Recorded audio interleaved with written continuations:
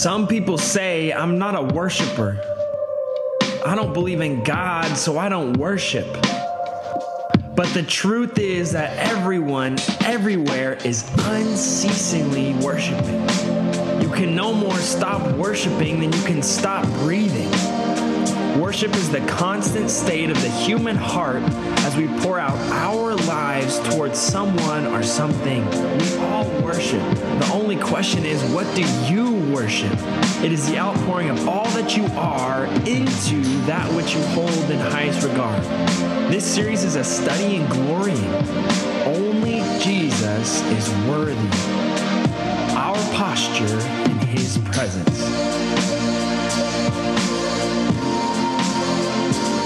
Oh my goodness, 9:30. How you guys doing this morning? Good. I hope you're excited to worship Jesus. You guys look tired. It is good to see you at 9:30 a.m. I don't know about you. I got 3 kids. They're cute and very naughty. And so I'm running on 0 hours of sleep and just the joy of what God is doing in this church. Literally last night we had the team party, and how many of you guys came out for that? Yes. And it was awesome until God sent rain from heaven.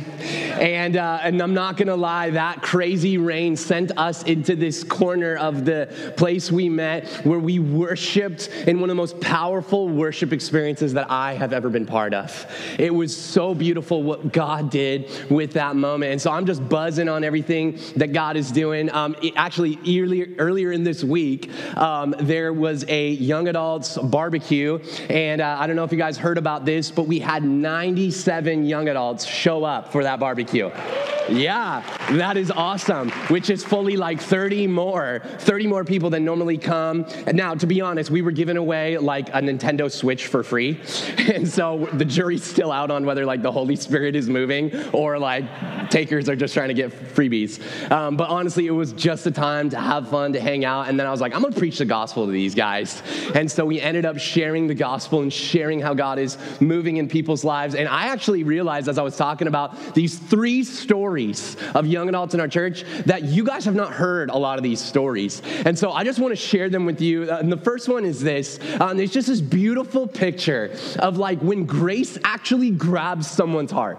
How they turn around and start to give themselves to Jesus. The first one is this gal named Aspen, and you guys know her. Aspen Dean, she's this young adult, and I met her when she was like 15, right? She had just moved here from England, and that's its own problem, right? Like, just like why? And she was struggling with deep and dark loneliness. Nobody pouring into her life, particularly not even her family, not even her own parents. Just out of the picture on her own, and then through experiencing the gospel of grace here at Rise. Now looking at her years later, she is pouring herself out every single week to teenage girls in our church. And that is the power of grace on her life. I talked about this guy named Garrett in our church. Any of you guys know Garrett?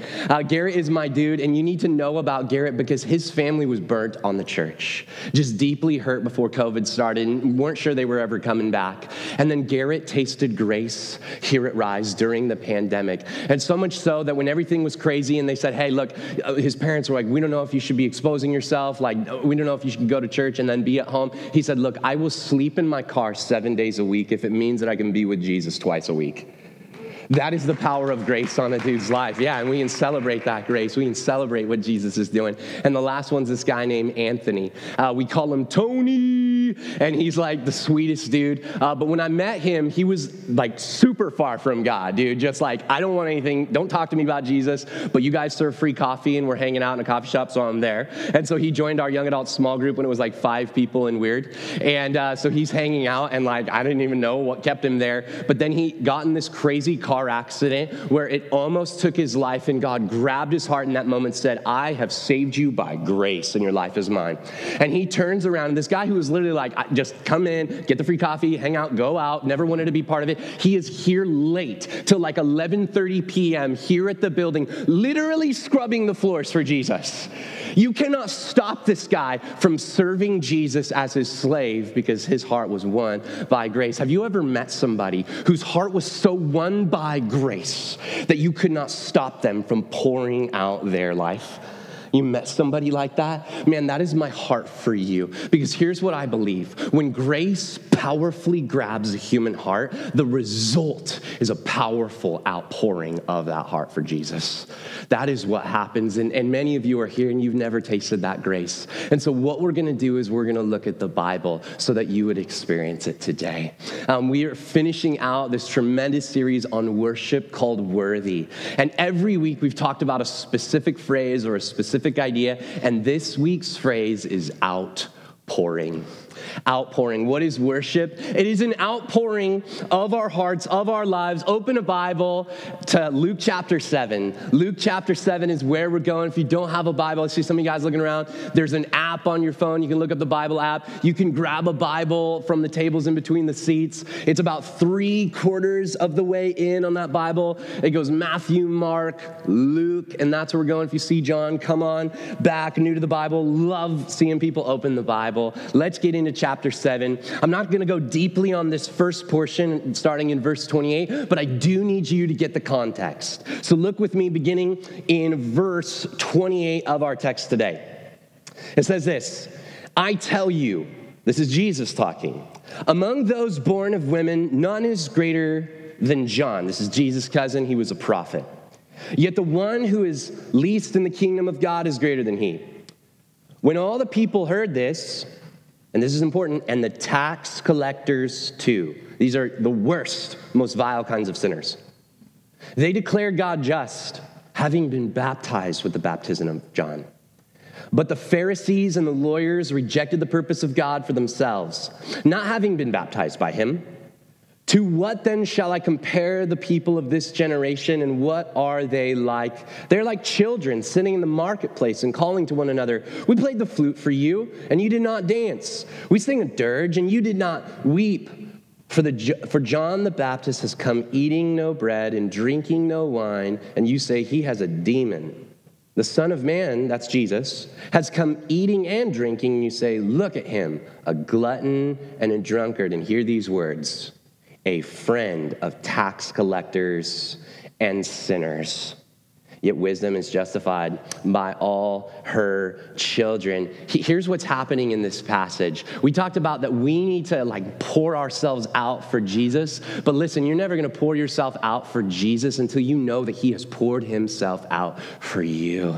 And what Jesus is doing here is he's basically elevating and affirming a guy named John. And John was baptizing even the worst kinds of sinners. And so the religious elite, the establishment, the important people, who all had it together, and they were like, man, we don't need your grace. We don't need this Jesus. We want to get rid of Jesus. They looked at that and they said, don't affirm John. He's baptizing sinners. And they weren't pumped on that because Jesus didn't dance to their tune. And Jesus turned around, he's like, no, I'm going to affirm him because I am, essentially, we're getting from this text, that he is a friend of sinners. And here's what I need you to see first. Before we pour ourselves out for Jesus, that we need to know that Jesus was consumed by a love for the lost. Jesus was consumed. Did you know this? Jesus actually cares. Jesus' mission was always to move towards and to transform sinners. But here are the Pharisees put in stark contrast, and what do? Well, R.C. Sproul tells us this on his commentary in this passage. He's like, the Pharisees believed in salvation by segregation. They're like, we don't want to have anything to do with these sinners that Jesus loves.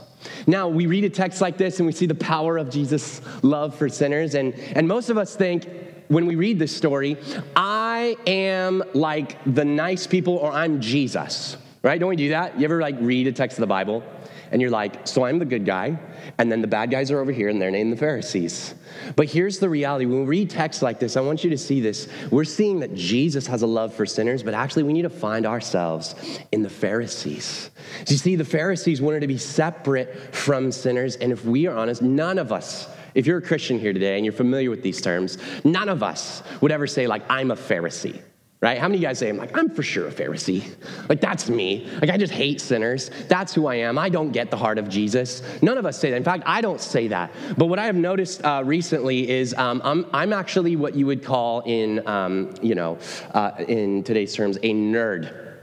I am an actual nerd. And by this, I mean like nerd at a level that is actually unfortunate. I'm a person who listens to more podcasts than like is responsible, okay? Like I'm like playing with my kids. My wife thinks I'm taking care of them. And I have like earbuds hidden, like under my beanie. And she's like, like, what are you doing? I'm like, nothing, like listening to podcasts. And then I'll stop the podcast and like flip over to like Audible because some theological question will come up in my mind. And I'll listen to like a whole book or two to like answer the question so I can finish the podcast so I actually know what the dude is talking about. Any of you guys like nerd level like this? I'm like very nerdy and very weird, and it is unfortunate. But what I have found is I get really attracted to Bible teachers, right? I'm a person who you guys follow people on social media, sports players, all that stuff. Like I follow theological nerds. And the particular tribe or like group of theological nerds that I tend to follow and listen to in podcasts and read and all of the things are a tribe of people that are really good at theology, but the Lord has convicted me recently, they're actually really bad at loving lost people. And what happens, and I've actually noticed this, not because I'm just nitpicking them, but the truth is because as I listen to all these theological podcasts, I have begun to start to nitpick churches, to look at other churches, to look at other movements and be like, man, are they really getting it theologically? Is their church structure really what it ought to be? What do they do with their budget, right? And I like study this stuff and I care about it, but then what I end up doing is navel gazing rather than soul seeking. I tend to find myself doing this, and here's what you know. You know a Christian has lost sight of the mission and heart of Jesus when they waste time in endless theological and methodological hair splitting. That is the truth. I used to work for Benchmade Knife Company, and I spent time sharpening knives for 12 hours a day, and it was a whole thing, and it was like a true assembly line, right? And so we had quotas. I'm sharpening all these, and there were two guys who would sharpen and work these machines with me, and it would often happen where I'd be sharpening, and those two would like stop because they were knife nerds, and they would begin to like pontificate on the quality of the designer from Benchmade high up who like designed this or that knife, and they'd be like, oh man, is this one better and that one better? And I would always see like the manager come around and be like, hey fellas, like, how we doing this morning? We have like 6,000 knives to sharpen. Like, what are you guys doing? And they're like, oh, don't worry. We're not like on our phones. We're not messing around. What we're doing here is we are talking about knives, and we are evaluating the quality of the different designs of the knives. Like, I like that you guys love knives, but like your job is actually to sharpen the knives, right? And in the same way, oftentimes we as Christians can just be navel gazing when our job is to be soul seeking, to share the heart of Jesus and disciple the lost, to pour ourselves out because we have a God who has poured himself out on the cross for sinners. Amen. And then we see in this passage, and this is where the meat comes in. We're actually going to now move into kind of what feels like a new section, but the truth is, in the original text, there was no headings, and there was no separation between verse 35 and verse 36. And what you should feel is a rising tension. Look at verse 36. So Jesus loves sinners, and Pharisees, do they like sinners? Nope. Verse 36. One of the Pharisees asked him, Jesus, to eat with him. Uh-oh. And he went into the Pharisee's house and reclined at table. What do you feel in this moment? Literally, you should hear the like the whole like Western, like, oh my gosh, what's gonna happen? That's what Luke is doing right now, right? He's saying this is gonna be tense. And look, it only gets worse, verse 37. And behold, a woman of the city who was a sinner, when she learned that he, Jesus, was reclining at table in the Pharisee's house, brought an alabaster flask of ointment. Uh-oh. Here is Jesus who loves sinners. Here's the Pharisee who is not a friend of sinners. And here is a what? A sinner. So, we don't know what her sin is. All we get is this term sinner. But the commentators will tell you that if they are identifying her as a sinner, it is because she is probably a professional sinner. She is notorious. She is known. The only thing we don't even get her name. Her reputation is she is a sinner. One like 300-year-old commentator said she was probably a hussy. That's like, I was like, wow, this is like in a Bible book, the word hussy. Okay. Verse 38. And standing behind him, Jesus, at his feet weeping, she began to wet his feet with her tears and wiped them with the hair of her head and kissed his feet and anointed them with the ointment. Did you guys see what just happened there? Listen, this is an insanely tense moment, and here comes this lady, and we look at what she does. You can imagine that all the men in this room are just aghast and purely silent. There is not a word happening as she does this pretty outrageous performance of doing three things. She evidently has some background with Jesus where he has poured out his love on her, because now she pours out on him. And I want you to see that she pours out three things. Here's the first one. She pours out her safety. For her to come into a Pharisee's house was at least very bold, right? Because here she is. They have no business being here. She has no way of getting in. How did she even get in? So it's at least very bold. But if you understand the Old Testament and you understand the rules of the law, particularly in Second Temple Judaism, this could come at cost to her very life. Because Pharisees often were known for stoning sinners like her. And here's the deal. I want you to see this, that at cost to her own life, at risk of her own safety, she's willing to pour her safety out because she knows that Jesus is in there.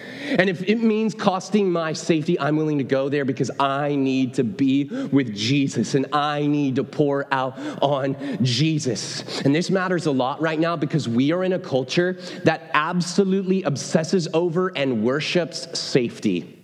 And you are seeing the conversations happen right now where it's starting all over again, man. Are we going to shut things down? All of this stuff. And to be perfectly honest, of course, there is a lot of good to that. There is a lot of good to safety in regards to the pandemic, especially when it concerns the most vulnerable and people who are elderly and for whom we are accountable to Jesus to take care of. Amen? Like, that's actually a good thing. But if we're not careful, we can begin to be discipled by our culture's response to a pandemic when we should be pouring out on Jesus. Look, she goes out of her way to pour out on Jesus. And here's the deal. Christians from this time forward were never called to worship our own self-preservation.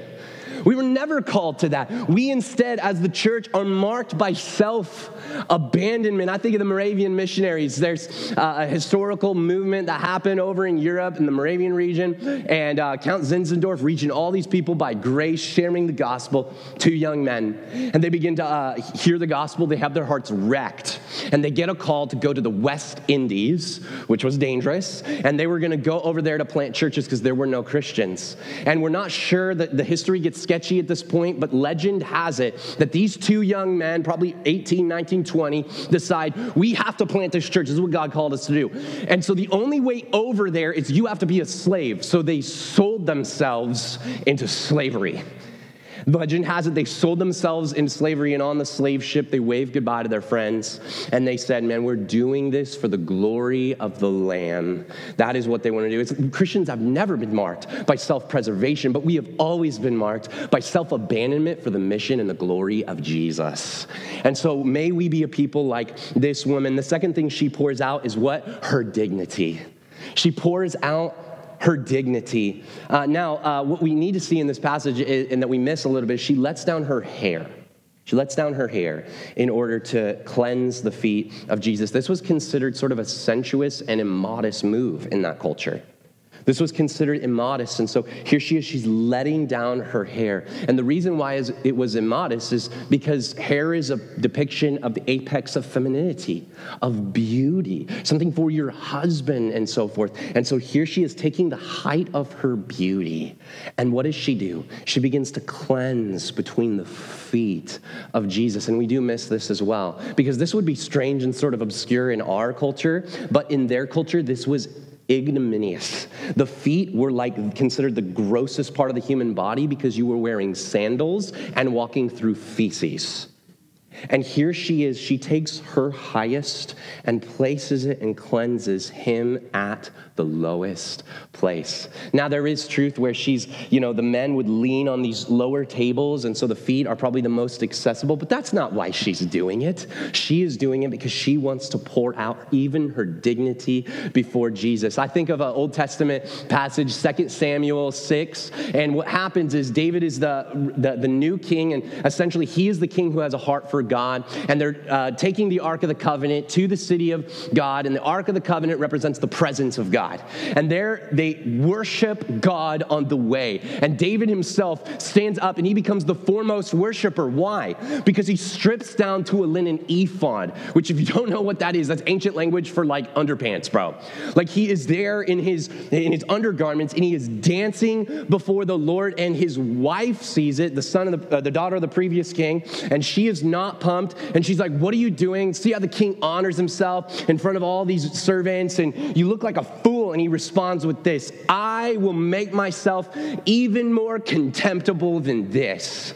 He's like, I will become, in some translations, even more undignified before God, and I will be abased in your eyes. Let me ask you this. When it comes to worship, is there anything that is beneath you? Is there any form of worship that is beneath you? Is there any service you could give to our Lord Jesus Christ if you are a believer in him that is beneath you? I worked with my wife's cousin for a while, and he was this rad, construction dude, but he had gone to Bible college in Murrieta, California, at Calvary Chapel Bible College. You guys know that college? It's a pretty sick and popular college, and we're both big fans of the movement leader who had started that thing named Chuck Smith. Any Chuck Smith fans here? Okay, cool. You guys are still alive from the 70s, so it's good to see you. I love him because I followed his movement. He loved him because he followed his teachings. And he went to this Bible school. I was like, did you ever see Chuck? He's like, Papa Chuck? He's like, of course I saw Papa Chuck. He's like, but it was the darndest thing. Because where I had pictured him, because you picture a movement leader doing what? In the ivory tower studying the Torah, right? Just going deep in the Hebrew and all that stuff. You picture him proclaiming the word from the lectern. You picture him leading the team that is launching churches and all this stuff, but he didn't see him there. He saw him on hands and knees in the cafeteria scrubbing floors. This is Chuck Smith. I'm going the Chuck Smith? You sure you didn't see a different guy? And he's like, no, it was Chuck Smith. Or he would see him outside up in the palm trees with the boys whose job it was to clip the palm trees, discipling them and clipping the trees. Why would a movement leader do this? Because he was making a statement that if you want to be great in the kingdom of God, you've got to become the least. And there is nothing beneath us, as no matter who you are or how well you know the word, to serve and to worship Jesus is to go to the lowest place. And so she pours out her dignity. And then the third thing we see is actually she pours out her money. She pours out her dignity, and then she pours out her money. This alabaster jar was actually filled with an expensive ointment. In fact, R.C. Sproul in his commentary says, man, the only reason they probably even let this, hussy in is because she had this expensive jar, he speculates. There's no other way. They had bouncers at the door to parties like this. Only important people allowed. And so she walks up, and Sproul says there's no other way, that she's probably finely dressed for the occasion and attractive and has this expensive gift. So oh, you have money, you must be part of this party. And so she comes in with this expensive thing, and it's lost on us. But there's actually another passage where a different woman later in the gospel, multiple women did the same kind of thing, actually crack open a similar alabaster jar. And Judas, the one who betrayed Jesus, is aghast that she would pour this out on Jesus, because he says it's worth a year's wages. This would be the equivalent of 50, 60,000 in our day. Now, we don't know how much this lady's jar is worth, but we know that it's expensive based on all of the research. And so we need to talk about this, that when we worship, it always involves our wallet. There's not a lot of amens on that one right there. You guys are like, it's 9:30, and I'm hearing a pastor talk about finances right now. And listen, the truth is a lot of pastors don't like to talk about money because honestly, they are afraid, and we are afraid that it's going to offend people or turn them off. But let me tell you this, I really don't care what you think about me, but I do care that you experience the fullness of worshiping Jesus. And like, honestly, our church is not like, hey man, let's pass the plate and like get wealthy and all of this stuff. We are so extremely financially healthy and we have such good leadership. Like, I could never talk about money, but that would make me a coward. And the truth is, it would be under discipling our church. She pours out her money because, hear me on this, money is spiritual. You realize this. Money is spiritual. Where your heart is, Jesus says, where your treasure is, he says, there your heart will be also. From the beginning of the Bible in Genesis, we see a super abundant God pouring out an abundance to his people. And the crazy thing is, because of the fall, we actually embrace this notion of scarcity. Like, there is not enough, and there is truth that we have these seasons, and there are many of us who do not have enough. But even in light of that, we see after the fall of humanity, when we fell and plunged ourselves into sin, that the very first story is what? It's talking about worship as warfare, where two brothers are at each other's throat because of the way they worshiped with their wallets. And here we have the theology of worshiping with our wallet. It goes on, and we see that the Old Testament people of God, they were called to give fully a tenth. And if you count numerous other types of offerings, 24% of their income to God. And this was just normative. This wasn't like, man, you really want me to give? Like, maybe when I grow up in Christ, or in like 30 years from now, maybe when I have enough money and all this stuff. It's like, no. Like, if your heart is invested in God, you will invest your money in him. That is exactly what we see all through the Old Testament. Then we get to the New Testament. And I'll be honest, there is no command in the New Testament to give a tenth, to give 10%, from your income and all that stuff. But here is the crazy thing. We see that the Old Testament people of God were willing to give all of this because their hearts were in Yahweh, God. They were willing to give all of this, but they didn't even know Jesus. They didn't have the outpouring of the Holy Spirit. And we today, all God says is, look, be a joyful giver. Give to God from your first fruits. Give to God out of your worship. He's not interested in your money if you're not interested in giving to him. But the truth is, if you are a worshiper of Jesus, you have experienced infinitely more than all of these people experienced. You have experienced being face to face with the living Messiah, Jesus. And so how much more should we pour out before him? And it's not about a number, man. What it is it's the heart of this woman here. It's where you say, man, if Jesus is my highest good, then money will not take his place. I am going to pour out for him. And maybe you don't have a heart for this yet. Look, I'm not here to condemn you, and I'm not interested in your money. But the truth is, if you love Jesus, your wallet will get saved, and you will give from the heart. Jim Elliot was a missionary to the Auca people in Ecuador. And this was an unreached people group. He was 28 years old and a very good preacher. He was born here in Portland. And a very good preacher. And so everybody told him, man, you should go be a youth pastor, then go lead your own church, like climb the church ladder, do the whole thing. You are super good. And he said, yeah, I'm super good. And so what I'm going to do is I'm actually going to move to an unreached people group. I'm going to move to the Auca people. And he began to do ministry there with his wife and 10-month-old baby daughter. And as they were doing ministry, he began to reach these people and finally made contact. And you know what that people did? Through a misunderstanding and a fear of who he was with his white skin, they stabbed him in the heart. And he died at the end of a spear.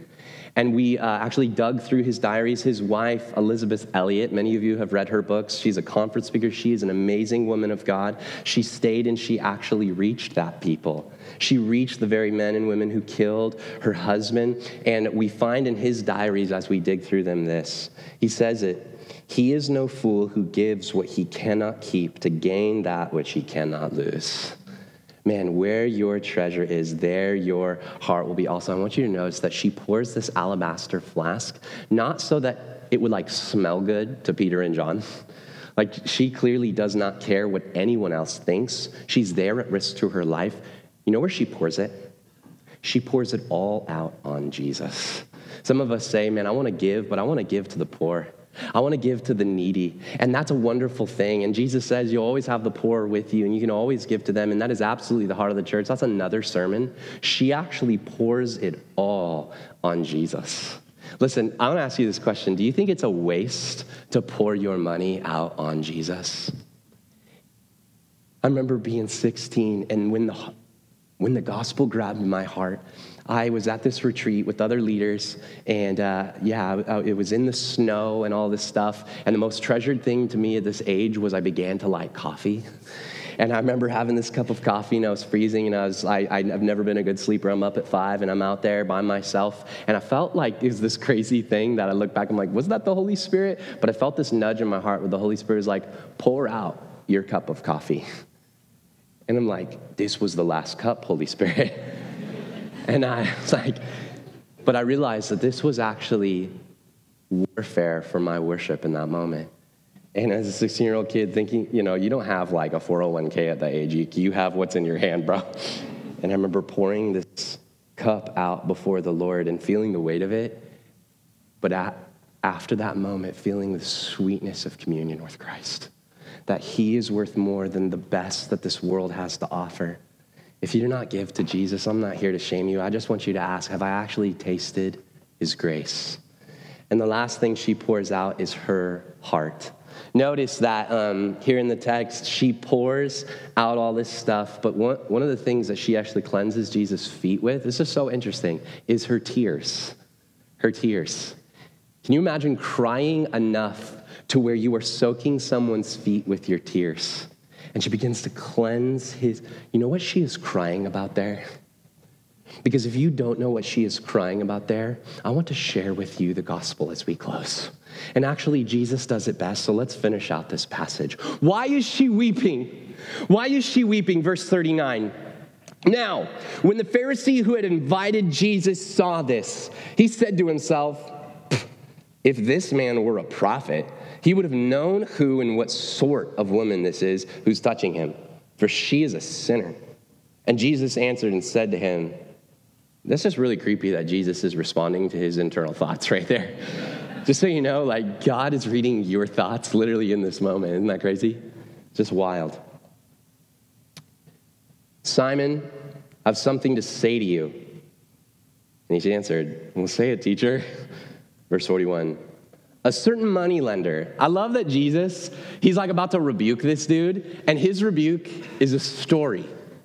You notice that? Jesus is all about asking questions and telling stories. Verse 41, he tells a story. Once upon a time, a certain moneylender had 2 debtors. When you guys have debt, don't raise your hand. Don't raise your hand. He had 2 debtors. One owed 500 denarii. That is the equivalent of 2 months' wages. And the other 50. That is the equivalent of 20 months' wages. When they could not pay, he canceled the debt of both. Now, which one of them will love him more? Simon answered, the one, I suppose, for whom he canceled the larger debt. And he said to him, you have judged rightly. Then, turning toward the woman, he said to Simon, do you see this woman?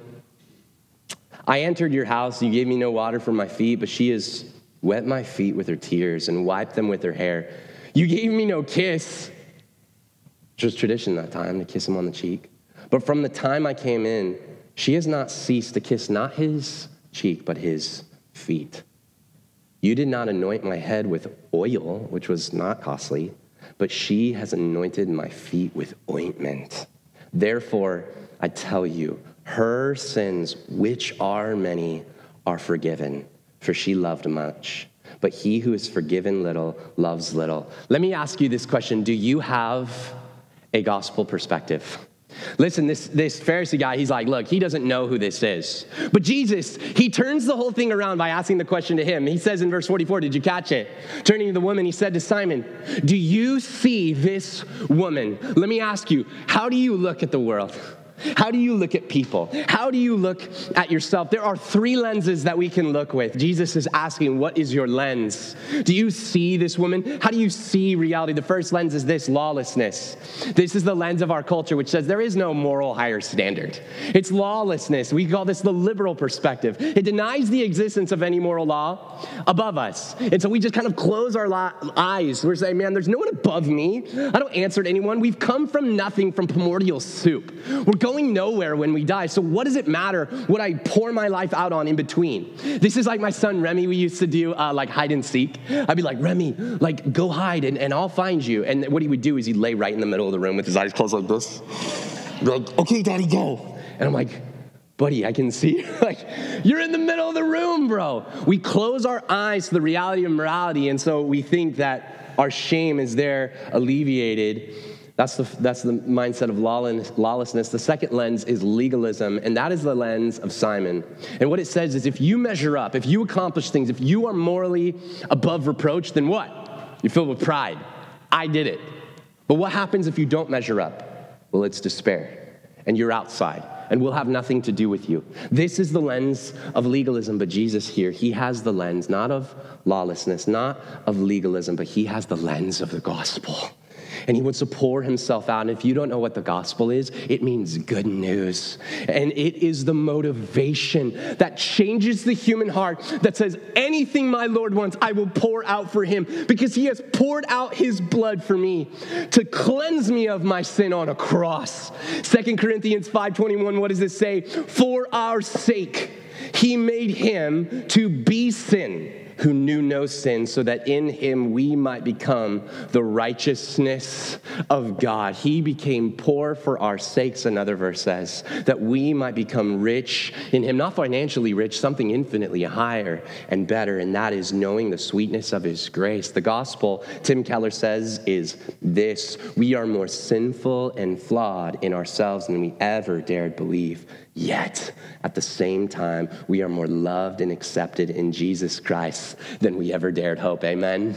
Listen, this is the good news. And listen, if you're a Christian, is your heart broken by this good news? Have you recognized the outpouring of Jesus and thus want to pour yourself out for him? Because here is the reality, and we're closing now with this, that when the lightning of grace strikes, a thunderous outpouring follows. You remember being a kid, and we rarely get thunderstorms here in the Northwest if you grew up here. And what would you do? You turn off all the lights and you sit in the living room and you're like looking out and you're waiting for that lightning to strike. And then what would you do when you saw that flash?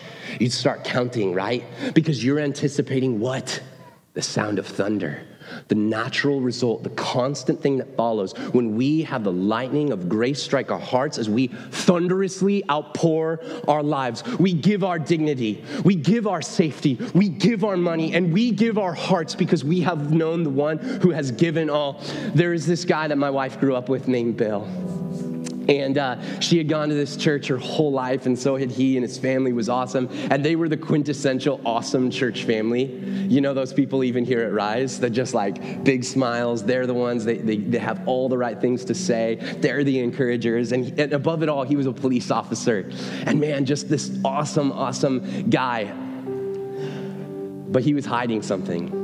That as he was in this drug unit, and as he would like confiscate these drugs, he actually ended up spiraling backwards. And in the privacy at work, he actually began to take and become re-addicted to all these drugs. And he spiraled into the deepest depths imaginable, and God spoke to his heart. He said, man, you think that I can't meet you in the darkest of places? I am a God who loves people at their darkest. I don't care about all your good deeds. I see who you really are, and I want to pour out my grace on you there. And this dude got up, and he came clean. He confessed to his wife. He confessed to his job. He lost his job. He came forward and told the whole church. He laid his life down and poured it all out before Jesus. So much so that after this point in his life, whenever he would talk about the gospel, you ever meet somebody, they talk about the gospel, they're full of energy or whatever, but this guy, he could barely get it out. He was trembling every time. And Lindsay says he would just weep.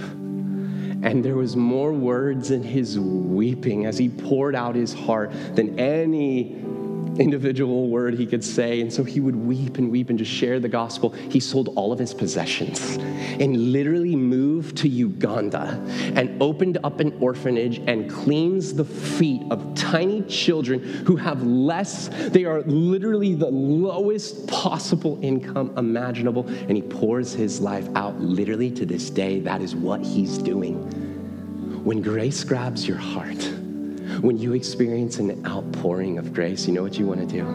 You want to pour your life out for Jesus. And so we are going to do that right now. As we enter a time of worship, you have a decision to make.